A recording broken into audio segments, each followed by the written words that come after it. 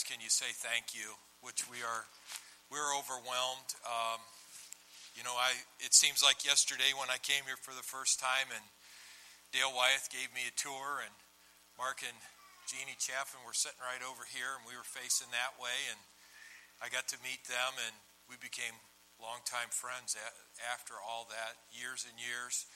It was in May of '92 that we came here, and it was in December, right around this weekend, that we were put in as pastors. And you want to say something? Go ahead. I'll finish, but go ahead. You okay? Yeah, I am. Yes, just a heart full of gratitude, and not just today, but every week, every day we wake up and we say, thank you, God, for what we get to do today. Yeah. And for calling us. It's just like the beginning of this year. Who knew that we were going to buy a farm? We didn't know. But who knew 25 years ago that, we knew we were moving to Michigan, but I was told we were done pastoring. So, who knew that we would, and who knew this church was here? God knew. Yeah. God knew. He had it on his radar, and he's the one that calls. And although you guys, those that were here, confirmed it, but he's the one that called, and I would have never thought in 1,000 years that this is where we would have ended up. But God, who is rich in his mercy toward us, and he has been. And so thank you all for your faithfulness. Thank you for the years of love that you, but as we were standing here today worshiping, I was thinking about the greatest gift that I believe that any congregant can give to their pastors are to live out the sayings of Christ. Yes. Amen. That's the greatest gift. Yeah. And so, seeing several of you come up today and hug us, and looking at some of you, Mark and Jeannie, who believed in us and trusted us, and this was their, as you learned in September, this was their baby. And yet they believed in us and trusted us enough, and they saw something that maybe we didn't even see. But then also to see some of these, Rhonda, who now has 2 children, married and has 2 children, and to see Dakota, who's married, to Kara, and who would have ever thought that he would find such a lovely wife. What does that mean? Well, he was a spoiled brat. That's what he was. If I do say so myself, Or, talk about spoiled brats. I got my own son who's here today, and he's given us 3 wonderful children, and he married a local girl. But I tell her all the time, because she would say, oh, yeah, that's my cousin. Oh, yeah, that's my uncle. Oh, yeah, I said, God had to bring an outsider in from Ohio for you to marry, because, there was no relative around. You related to everybody. So, but just to see what God has done, and to watch these kids grow up and now have children, and now they're in some of their children are having children also. But so it's been a good journey. Amen. Just to add, wrapping up, you can't do anything awesome in life without help. It's just the way it is, and it's the people that are around you. My wife, first of all. And who hears everything unedited, and everything. How many of you know you say stuff, then the Holy Spirit gets a hold of you, and later on in your life? I learned over the years, he would say, this is what I'm going to do. Yeah. And I'm going to, and so then he'd come home from a meeting, and I say, yeah, so how'd that go? Well, the Holy Ghost. And so I learned just to wait, just to let him get it out of his system, and then just wait for the Holy Ghost to speak. Sure. And then, And that Chuck and Carrie have been with us for 25 years, working together. And, there's very little we don't know about each other through the years that, they've seen me at my worst, my best. I've seen them at their worst, their best. And, you go through a lot. So that team to be together, that's really unheard of. In most churches, you'll never see anybody that's worked together that many years. and or a pastor that stayed in a place that long. And but that's because of the people that we've partnered with here, and you guys make that happen. And we're honored, we're humbled. We're planning on late fall next year sometime to go on our Mediterranean trip.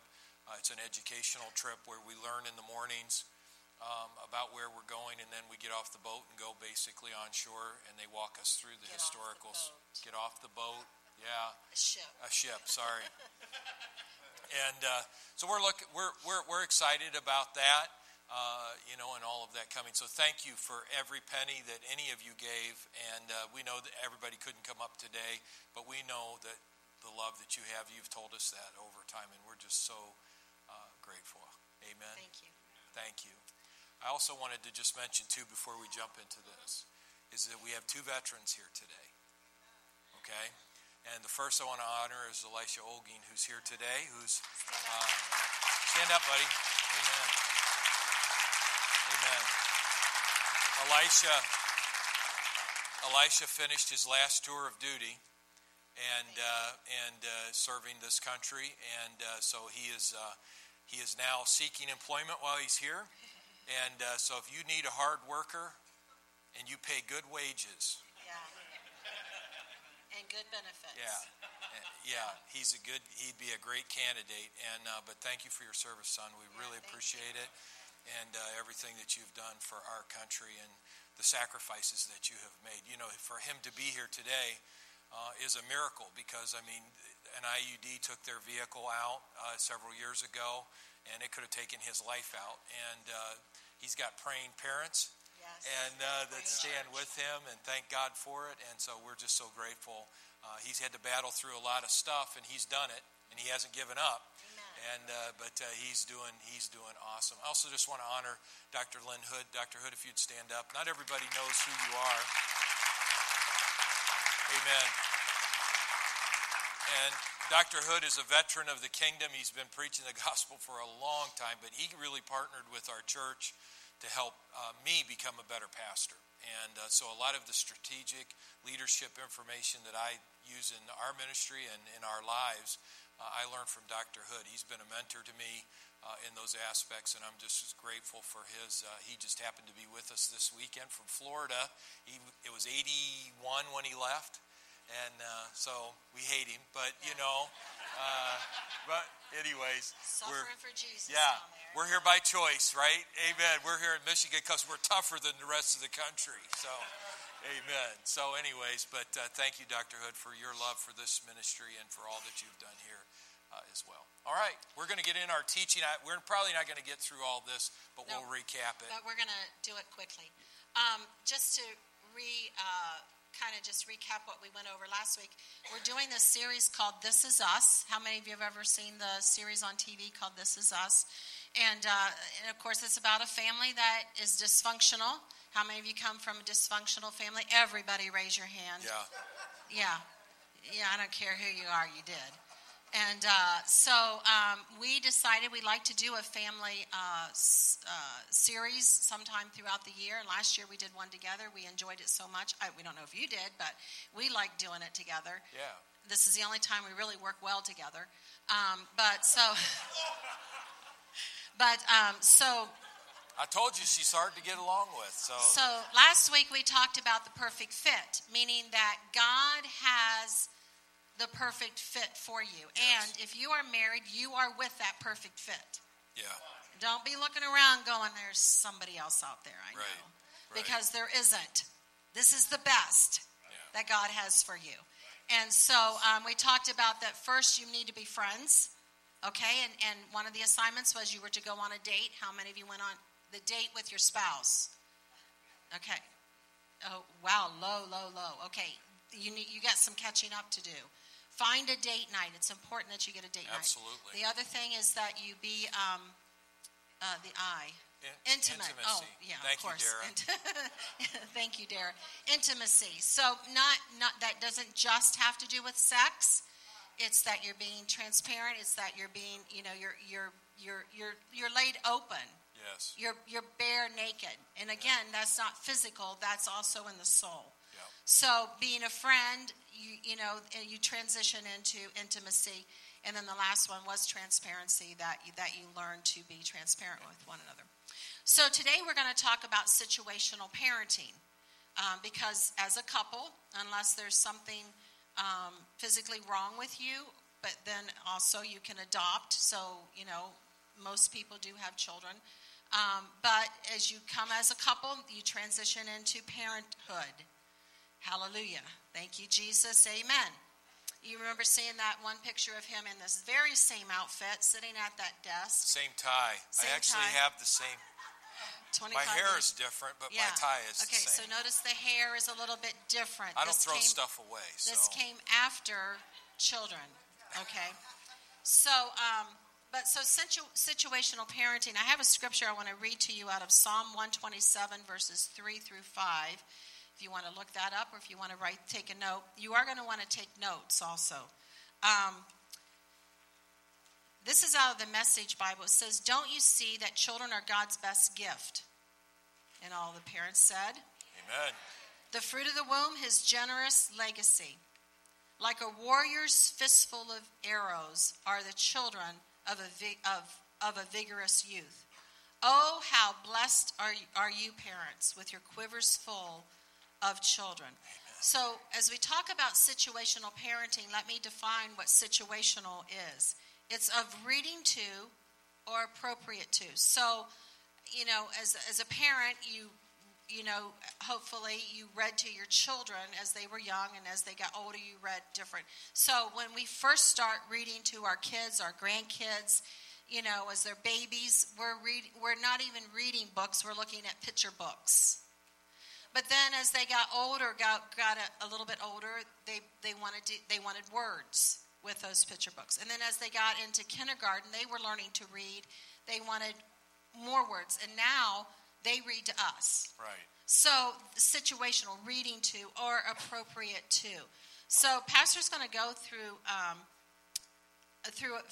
few things that are on the back of that sheet. If you got one of those sheets, if you didn't, you need to raise your hand, because you're going to want to look at this as we transition through what situation. No more? Okay, well, there's some of these ones right There's here. There's some of just the regular ones. There you go. And for those of you who are online, Jeff, is there a way that we can put that online, the form that you handed out today? On the Facebook page later today. Amazing Grace Facebook page, so that those of you that are online, you can get a copy of that too.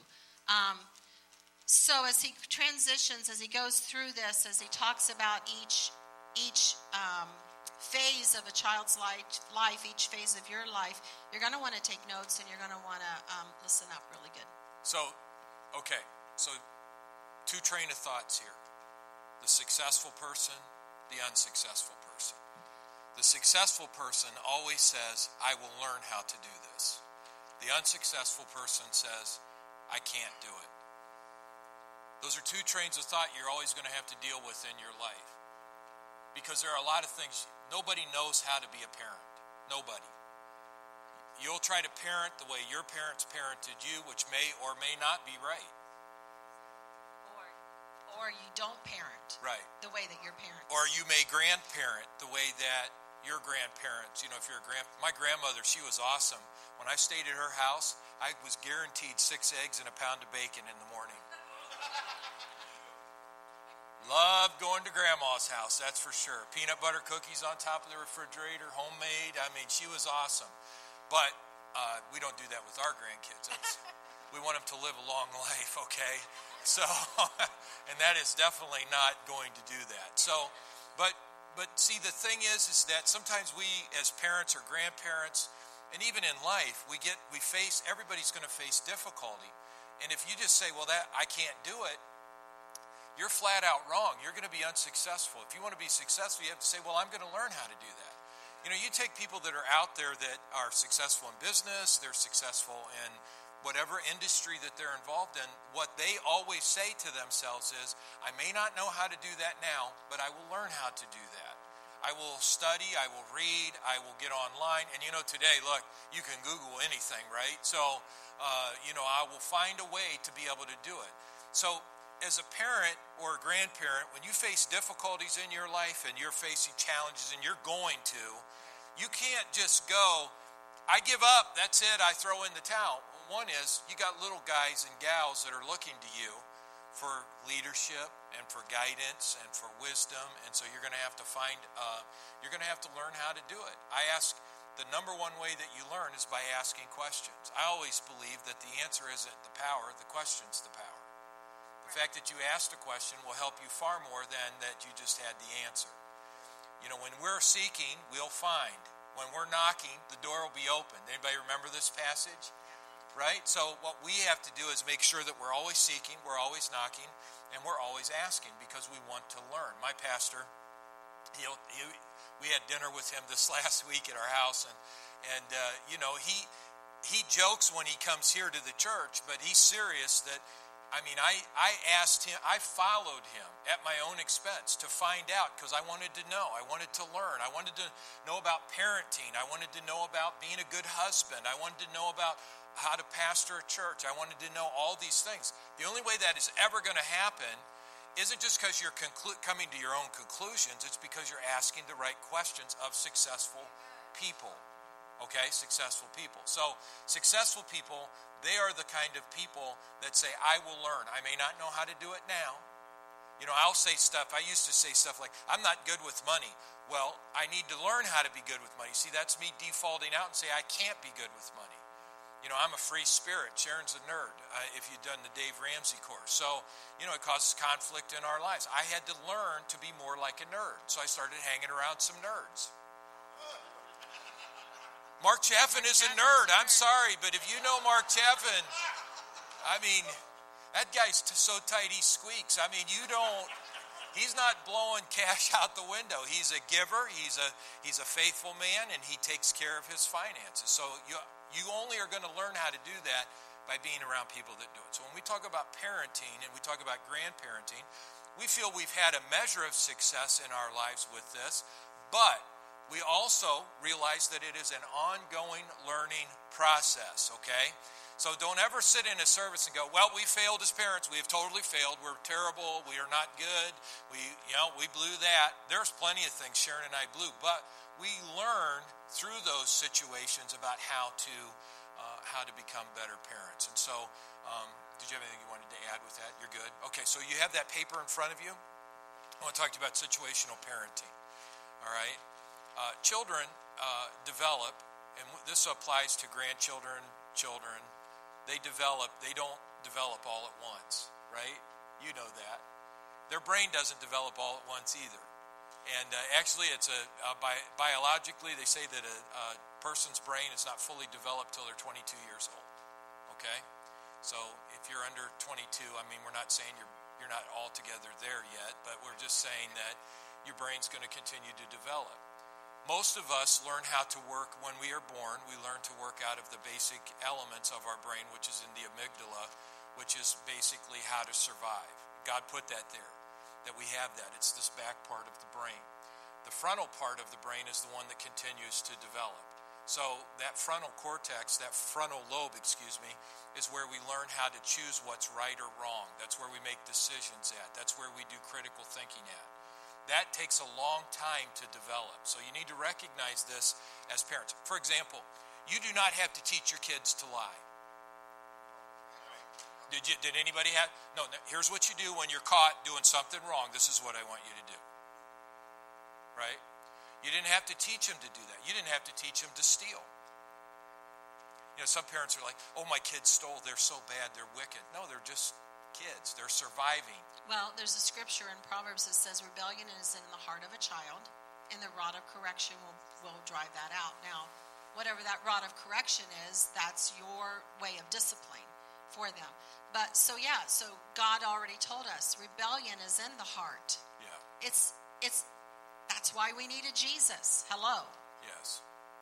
Without Jesus, we're still in rebellion. Okay, so every kid is born in rebellion. Yeah. Right, and it'll carry out because that's all part of that survival. That's that survival nature, that survival instinct. It's your responsibility as a parent or a grandparent to help them determine what's right and wrong. They're not going to just sort this out themselves. So when we talk about situational parenting, what we have a responsibility to do is to say, that's bad, this is good, because they're not able to make that determination yet. So what we do is we help them to be able to do this. Now, I'm not a child behavior psychologist or anything like that. I've just done a lot of research on this, and of course with my own personal experience. So if you have that chart in front of you, you'll notice on it that it says the 4 leadership styles, and these are the 4 ways that you lead in your home. You'll notice on the left side of the boxes there, it says supportive behavior. That's a high relational supportive behavior. On the bottom is directive behavior, which is basically a lot of instruction, okay? When you move on the grid here, if you look at the boxes, S1 is down here at the bottom, and there's a lot of directive behavior with S1, but there's not as much supportive behavior, okay? Everybody see that on their paper? At this level, you're pretty much talking about your kids under 9 years old. Girls tend to develop, they step out of, they move into puberty at as early as 9 years old. Boys usually between 11 and 12, they'll start moving into puberty. But before that, your responsibility as a parent is to tell them what's right and what's wrong. Not to worry about whether they are figuring it, because they believe you. They believe what you tell them. You know, if you tell your kids there's a Santa Claus, guess what? They believe there's a Santa Claus. Until one day, till some day that they'll determine that that's not true. Or there's no kids in here. Are you okay? Yeah. If you tell them there's a tooth fairy, they believe there's a tooth fairy that's going to put a quarter under their pillow for their tooth, right? Hey, it's not my fault you're giving them too much. I'm just telling you. That tooth's only worth a quarter. How much do you I give $5 to my grandkids. But look, the grandkids are different. They're different than your kids, right? But so at this age, you're not so concerned of whether your kids like it or not, or even if they understand it. When you say don't touch the stove, you mean don't touch the stove. Why? Because you're the parent, right? And you don't say, well, go ahead and touch the stove and you'll figure out you shouldn't touch the stove. That's bad parenting. Go play in the road until you figure out there's cars coming. That's bad parenting, okay? Good parenting is say, if you go out in the road again, I'm going to swat your backside here. You are not going out in that road again. Mommy and Daddy. So at this stage, this is what you have permission to say. You do what I say because I said so. Well, what if they don't agree to it? You're the parent. I don't care if they agree or not. And what if they want an explanation? At this age, no explanation necessary. Well, because there's no explanation that you can give that's going to pacify. Oh, no, right. Okay, yeah, but why? But why? But that's what you're going to hear. So, you can try to explain, but it's not going to suffice. There's no answer that you can give. In this S1, so perfect example, he gave an example of running out in the road or touching a stove, and I'm pretty sure there's no parents in here that would let their kids do that. I hope. But here's an example, okay? At some age, whenever they're old enough to understand, go to your room and pick up your toys. Okay, telling a 2-year-old, go to your room and pick up your toys, no. You've got to now come along the side of them and support them. So high telling or high directive and high support. So what do? We go into the room, we show them, this is where we sing a song. Everybody clean up, clean up, clean up. You guys don't sing that song with your kid? Okay. Or, this is the way we pick up our toys or whatever. So high telling and high support. Right. So we're coming along the side of them and we're helping them learn this. And so age appropriate, as they get older, when our grandkids would come to the house, they wanted to help me do the dishes. I didn't say, oh, great, you want to do dishes? And I went in and did something else. No, I stood there with them as they stood on the chair with an apron on, and they got soaked from top to bottom, and I showed them, this is how we do dishes. Right. So high support, No, low support. Low support and high telling. Yeah, so that's where you just have to be the parent. I mean, and so that means we're going to church, not would you like to go to church? We're going to church, okay? So go get your clothes on, get your room cleaned up, and get down here and eat breakfast because we're going. You don't have options that, would you like to eat right now? Would you like to, would you like to go to bed? When would you like to go to bed? No, in our home, now this is the way we did our house. I'm not telling you have to do this, but we told our kids would be in bed by 8:30 at night. One, we needed a break from them. Now I'm not talking when they're teenagers, but I'm just saying when they were younger, we would say, hey, it's getting 8 o'clock. It's time to get ready for bed. You guys, you need to head up. We never let them stay up till 10 o'clock or 11 o'clock ever. In this box. Especially school year. We did not. During the school year. Yeah, in this box, no. So when you're working with younger kids, like I said, before puberty, you just tell them what to do. They'll believe what you tell them, but you've got to be consistent about what you tell them, because when you are not consistent with your children, they don't believe you're telling the truth. Okay? So they just don't believe it. You got to set. I like one of the quotes I used. I don't know if Jeff put this in the notes, but Albert Schweitzer said, "Example is not the main thing in influencing other; it's the only thing." So, everybody could be great for a day, right? You can work out for a day. You can eat right for a day. You can be a great parent for a day. But what you consistently do and what you consistently say, toys get put up every night before you go to bed. You're telling them what to do. Because this will directly influence what's going to happen in the next box, okay? So we're going to move from this box now. Now our kids hit puberty. They're 9 years old, 10 years old as a girl. They're 12 years old, 11 years old as a boy. I know I got to hurry up. We'll probably only get this far, so we'll just have to pick the rest of this up next time. But at this stage, what has to happen is that now if you look at the boxes, we go from just telling, now we're telling and supportive, okay? So we're still giving instruction about what needs to be happening, but we're much more supportive. We're explaining why we do these things. Now, when I say explaining why, I'm not saying that it's taking from our authority. We need them to begin to formulate thinking about why this is important. All right? So that's part of that frontal lobe development. So what we want to do with our children is that as they're moving into those teenage years, we're wanting to have our same rules and instruction, but we want a higher relationship. Dr. Hood shared this with us yesterday, that rules without relationship create rebellion.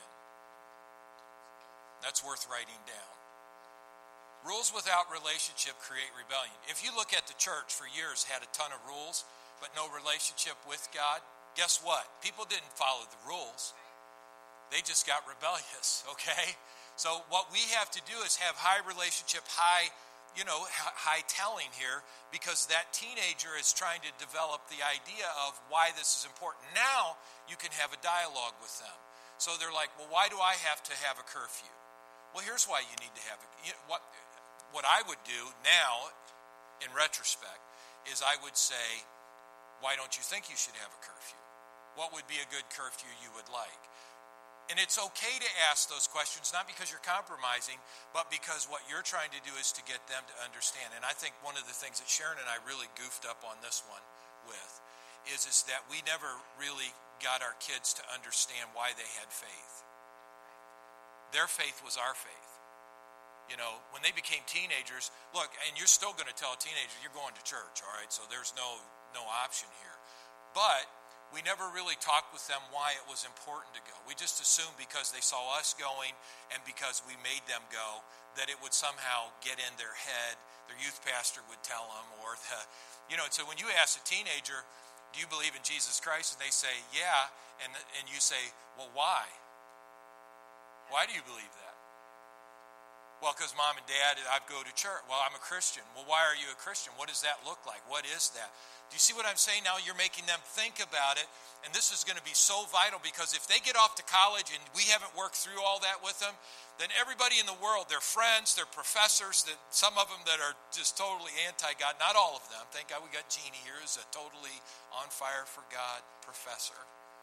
But, you're going to have people telling them what to believe, and if they haven't sorted out what they believe, then they can't critically think about things. And so if it's still, well, you're going to church because mom and dad, because I said so, instead of working through the process with them, you still tell them that that's what we're going to do.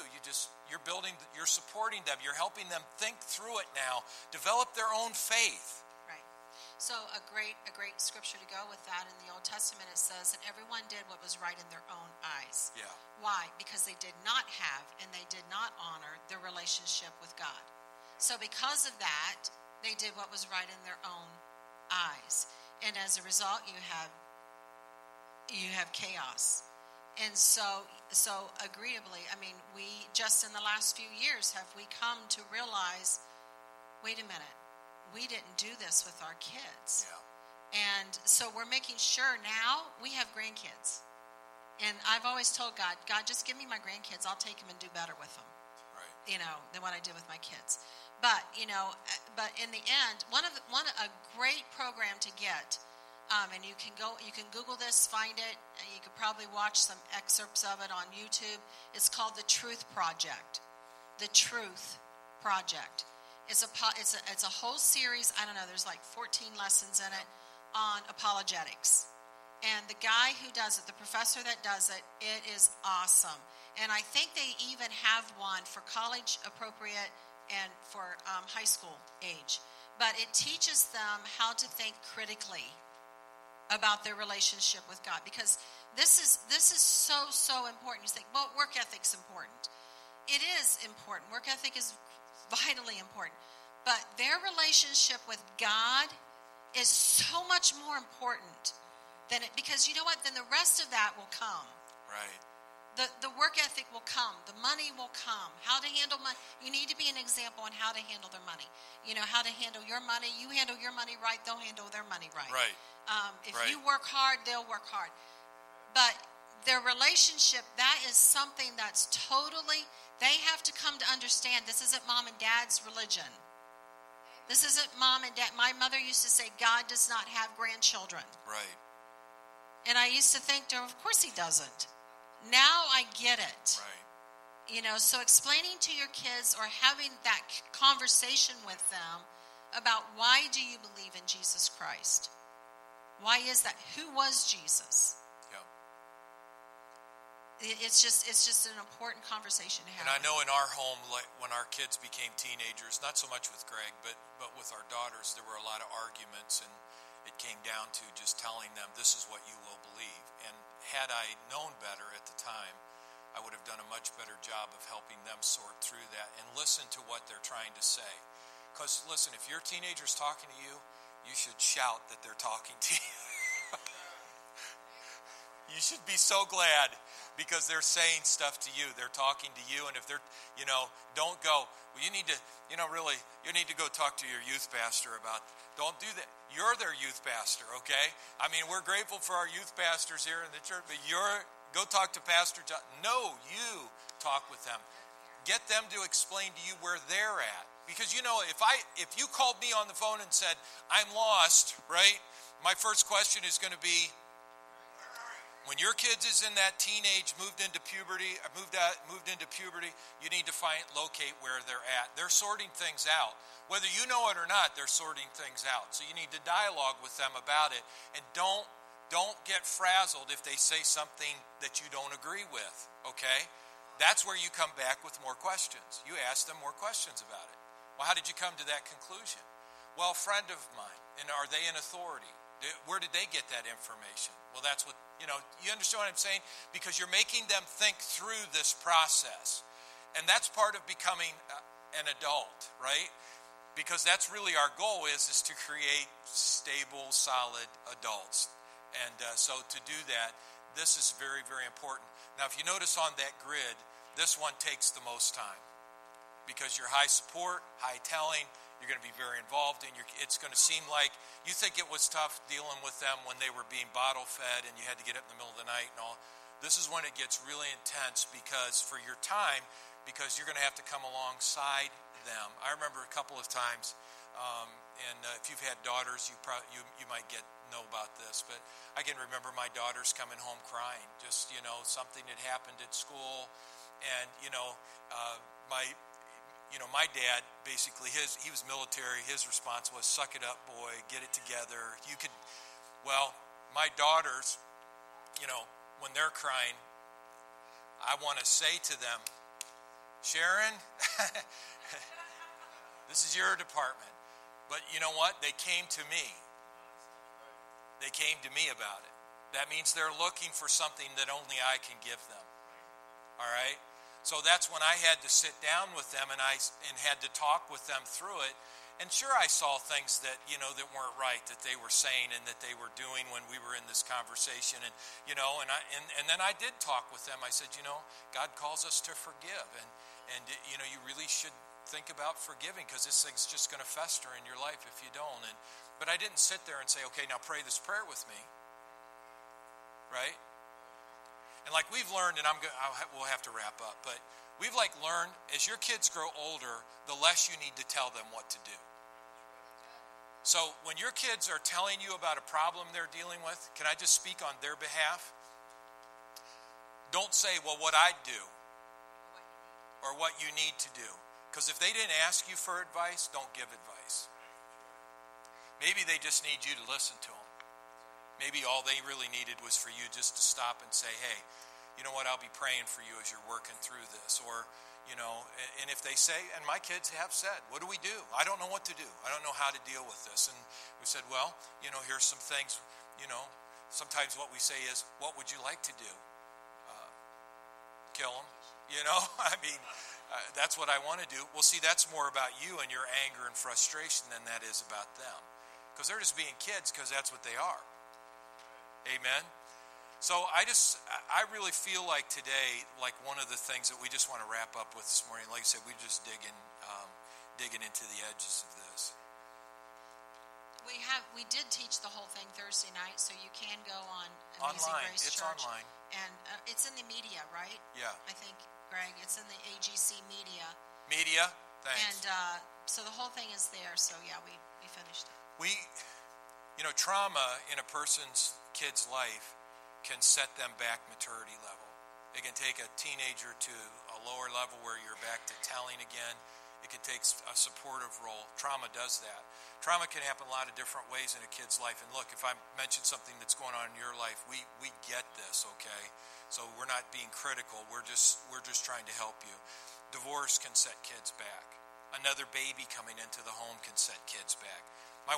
One of my kids was totally potty trained. When we had another baby, they reverted totally back to where they were at before. We lost all that training that we had done. So we had to rework through that, because what's happening to them is that they're trying to work out what they're feeling at that moment, and you got to help them sort through that behavior. One of the things the enemy really tries to do to people, try to do to kids especially, and it sometimes even carries into adulthood, is to throw an orphan spirit on them, where they all of a sudden just go totally into survival mode. People say, what's an orphan spirit look like? Well, it's abandonment, but it's how you respond to abandonment, feeling like you're alone. And so when a child feels like that they have been orphaned or they've been abandoned, what they respond, and whether that's through divorce, sometimes it happens through abuse that has happened to them. Abuse can set a person back in maturity level big time. And so we need to be sensitive to those kinds of things, understanding, but also create a plan to be able to help them come out of that as well. And the orphan spirit is such a difficult thing to get rid of, because it involves self-sympathy, self-pity, but it also kicks a person totally into that amygdala where they're in survival mode. And all they're going to do is hit the basic instincts: stealing, lying.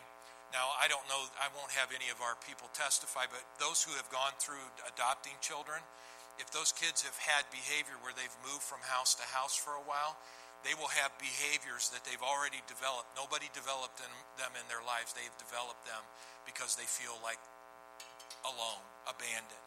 So they're in survival mode. Here's the things we've got to do. Number one, the greatest power you have is prayer. And I mean it. I'm absolutely serious about this. When my daughter started adopting little kids, the first thing I made sure that we did was we got our hands on them and we said we take the authority over any.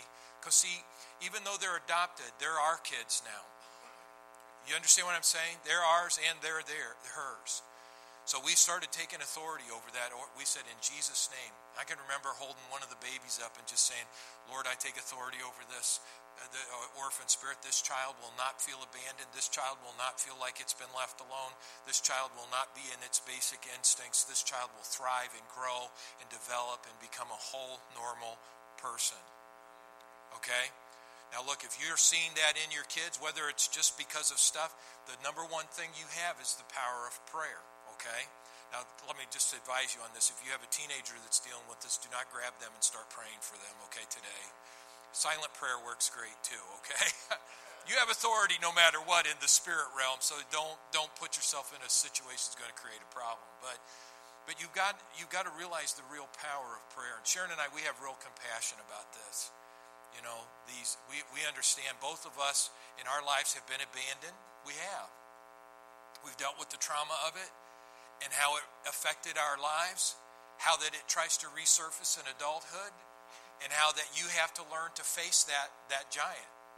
And so we just want to encourage you today, if you're dealing with that or you're dealing with that in your children in any way, there's hope. Don't give up. So, another good scripture is Galatians chapter 4, verses 4 through 7, where Paul's telling the church, listen, you were once like this, but now you have been adopted into the kingdom of God. Yes. Whereby we cry out, Abba, Father. Listen, we all experience orphan spirit symptoms. I don't care if you came from the best parent. You're like, my parents were the best, man. They loved me. They sent me off to college. They gave me money. They provided for me. I felt secure. Listen, we all have an orphan spirit that wants to pop up in some way or matter, no matter what. Because this is the thing, we are human. And so in my humanness, I make mistakes. In my humanness, I don't parent the way that God instructed me to parent. And so in my and the same with my parents. They did not, parent me wholly the way that God had instructed. There's no human being on the face of the earth that does that. That's why we needed the Father God. That's why we needed Jesus came, born on this earth, born of a Virgin Mary. The Son of the Father God, the Son of the Father God, the perfect Father, the one who could love the way that nobody else could love. Right. The one who loved you so much that he sent his only Son to die on the cross for you in all of your mess. He did that. That is the love of the Father.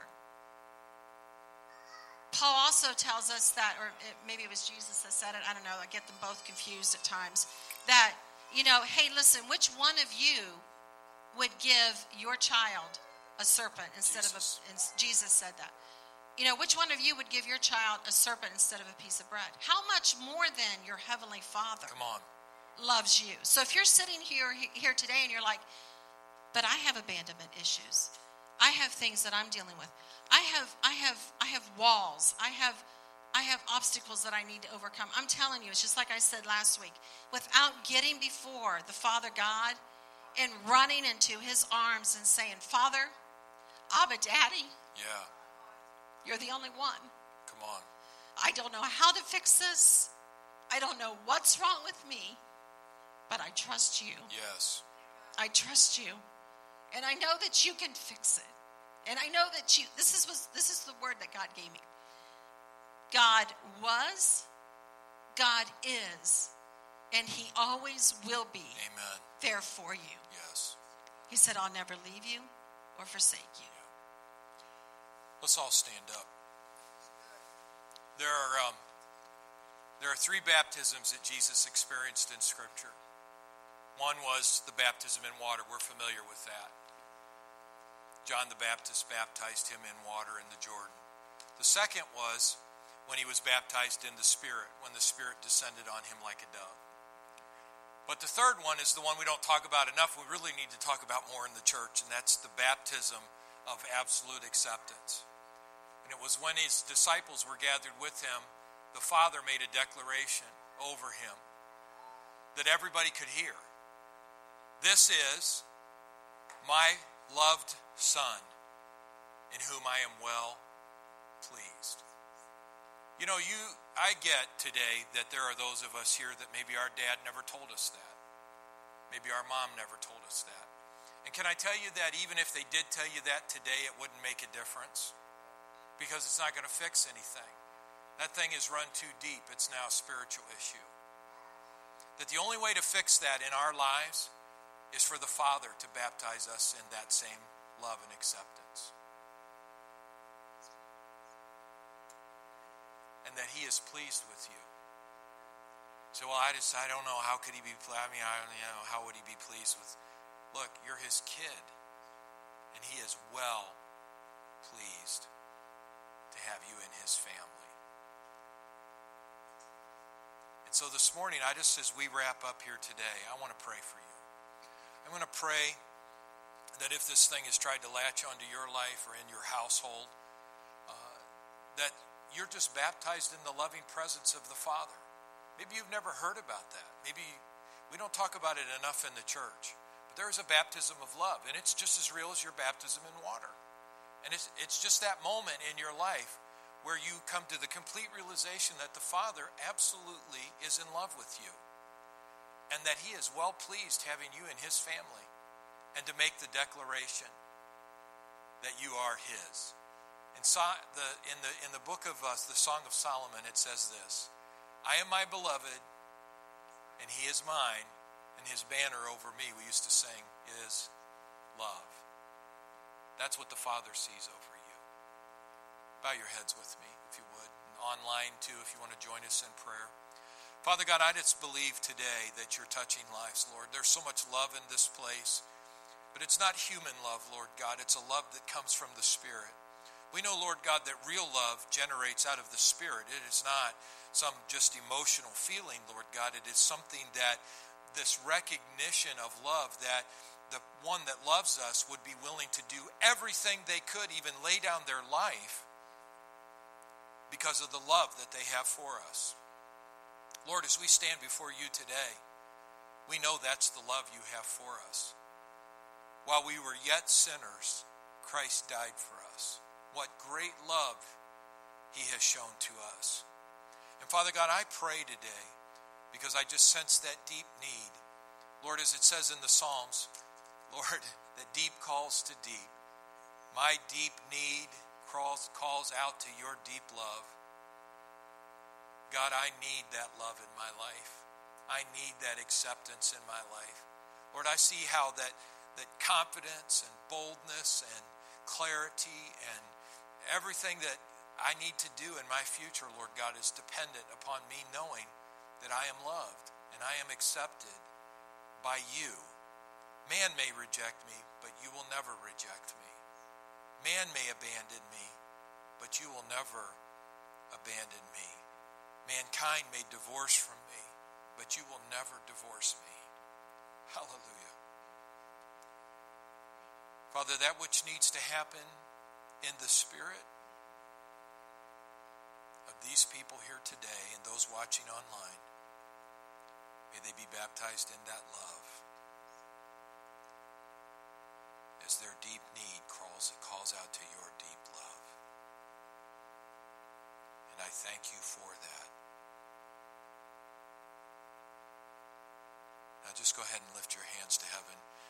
If you just that feel this, allow that presence of Christ, the loving. You know, the Bible says that we would know the length, the breadth, the depth, the width, the love of Christ that is beyond our comprehension. That's spiritual love and acceptance. In Jesus' name, let it be so, Lord. Amen. Amen.